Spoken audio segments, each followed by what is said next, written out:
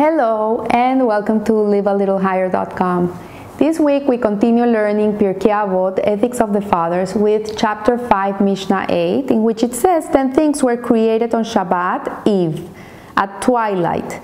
They are the mouth of the earth, the mouth of the well, the mouth of Balaam's donkey, the rainbow, the manna, the staff, the shamir worm, the script, the inscription, and the tablets. Some also say the destructive spirits, Moses' grave, and the ram of our forefather Abraham, and some say also tongues which are made out of tongues. We have to understand what's twilight zone. That there's a twilight zone between the day and Shabbat. There's a time frame in which it's a moment in time where you're not here and you're not there. Like Shabbat still hasn't arrived, but you're already into Shabbat. And so this is the moment in which these things were created. And we have noted that in contrast to the other chapters of Ethics of the Fathers that we have been learning, which they really are straightforward in how to be an ethical person, a moral person, this chapter lists things of historical value. It lists 10 generations, 10 trials, 10 miracles, 10 tests, and now 10 things that were created at the moment before the onset of Shabbat. So we see that these Mishnahs really have no exception to the rest of the book of Ethics of the Fathers. They are also, in a way, teaching us what's important, how we have to behave, how our character traits have to be refined. And there's many explanations given to this moment of the sixth day of creation, of what happened there. And the Hasidic works state that had Adam not sinned, these 10 things would have never been needed to be created. Hashem didn't have to create them if it wasn't because Adam sinned.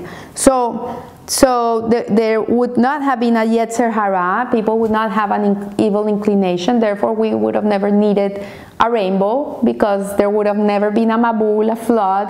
We would have never needed the mouth of the earth. That was what swallowed Korach and all his rebellion when they went against Moshe and Aaron, because these things would have never happened. So Hashem wouldn't have had to create these things. So the majority of the 10 things listed in this Mishnah really would not be necessary if people never sinned. And since Adam sinned, then he opened the gates to sin for the rest of humanity. If he wouldn't have sinned, we would not be here. Mashiach would have arrived already. We would all be living in Eden, not even the Gan Eden, the Garden of Eden, which was a garden. We would have entered Eden. So all humans after him were vulnerable to sin, and it was therefore necessary that the earth opened to swallow Korach. When he rebelled, it was necessary that the manna and the water would be in the desert for the Israelites. For 40 years they wandered. They would have needed, if not, they wouldn't have needed it, because they would have been in the land of Israel instantaneously. So we see here, we want to understand why Hashem created this right before Shabbat. And this was because Adam was given the Behira. He was given free will to sin or not to sin. When Hashem created him and he put him in the Garden of Eden with Hava, Shabbat had not started yet. They were 3 hours away from Shabbat. And Hashem said to him, you can eat from any tree in this garden. You can have anything you want. But that tree in the middle, that one exactly, that one over there, that one don't touch. You can eat from it after Shabbat begins, but not before. And how is human nature? Obviously, we want exactly what we cannot have, right? Like, you can have everything else, but no, the one that you cannot have, that's the one you want. So that was the problem with the sin of Adam, that he did something that went against Hashem. And when we do things that go against the will of God, that's what it is. We're doing Averas, we're going against him, we're separating ourselves from God. So, but then they could have been created immediately after Adam sins. That they could have been created after he sinned, not before he sinned. So why did God wait until the very last moment of creation? because there was still a possibility for the Olam HaTikun to come into being had Adam done Teshuvah.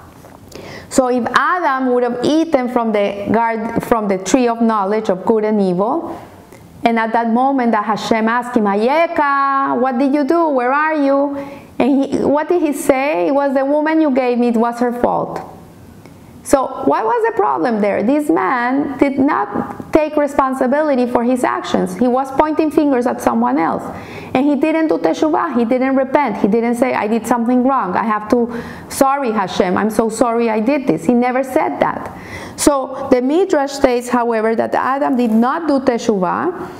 And in fact, when God reprimanded him for eating from the tree of knowledge, Adam said, I ate from it and I will continue to eat from it. And was defiant towards God.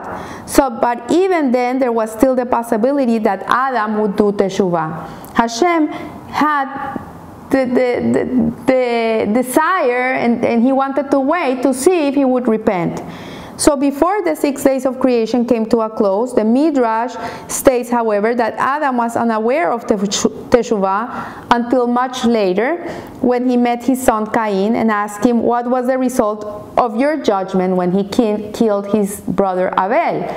He was remorseful. He did teshuvah. And so Cain answered, I did teshuvah and I reached an accommodation with God. Adam then said, woe is me. I did not know that teshuvah is so powerful that it can remove sin. So it was not until after the 6 days of creation that Adam did teshuvah. So all these things that Hashem created at that twilight moment had already been created before he did teshuvah. So because he waited for him before Shabbat started to see if he would do teshuvah, and he didn't until he met his son Cain. So we see here that it was too late. The period of creation had been completed, and the opportunity to bring about the Olam HaTikun was lost. It was then that God provided for those things that would be consequences of man's sin. So what is the teaching of this Mishnah? What is it telling us? What is it trying to convey? Is that God waited until the last minute to see if Adam would do teshuvah. Hashem is always waiting for us. He is the most patient being in the world. He's always waiting for us to do teshuvah. And it says that all it would take for teshuvah was really one moment. That's all he had to do, say, I'm sorry Hashem, I won't do it again. That's it. That's it. And all the rest of the world would have been a very different world. So as the Talmud says in Kiddushin, if a person marries a woman with the understanding and condition that he is a total tzaddik, then the marriage must be considered binding even if he were known to be a complete rasha, a sinful person of the worst kind. Why is this? Why would a woman marry a man if he tells her he's a tzaddik, but in reality he's not? And the marriage would be binding if everybody knows that this guy is a rasha. So because of the possibility that for a moment he thought of teshuvah. He thought of teshuvah. Think of it. Here is a person who regularly violates Shabbat, eats non-kosher food, eats on Yom Kippur. If he had sincere thoughts of teshuvah, he would be considered a complete tzaddik. So to be a complete tzaddik is only to even think that I want to do teshuvah.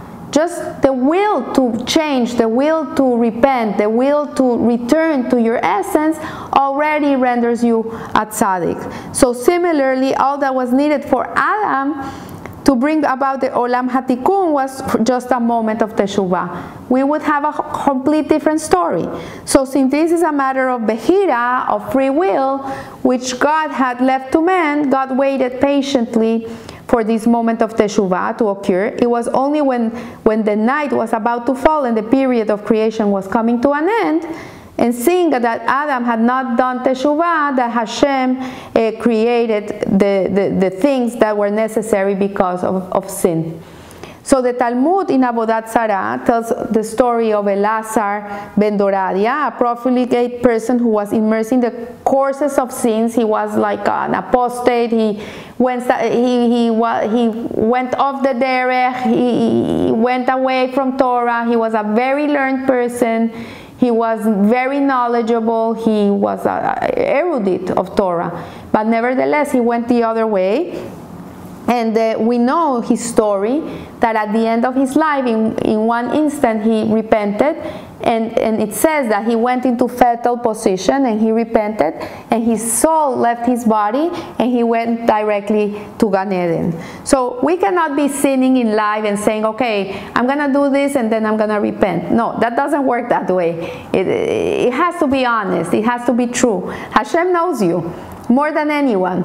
So this is how it is. So the message really of this Mishnah is thus very clear that man always has the capacity to do teshuvah. We always have the capacity. Hashem is always waiting for us. He's always sending us the opportunity to do it. And a single moment of sincere teshuvah, of really sincerely wanting to remove from your sins and connect to your essence, will bring the redemption of that person. And God is infinitely patient.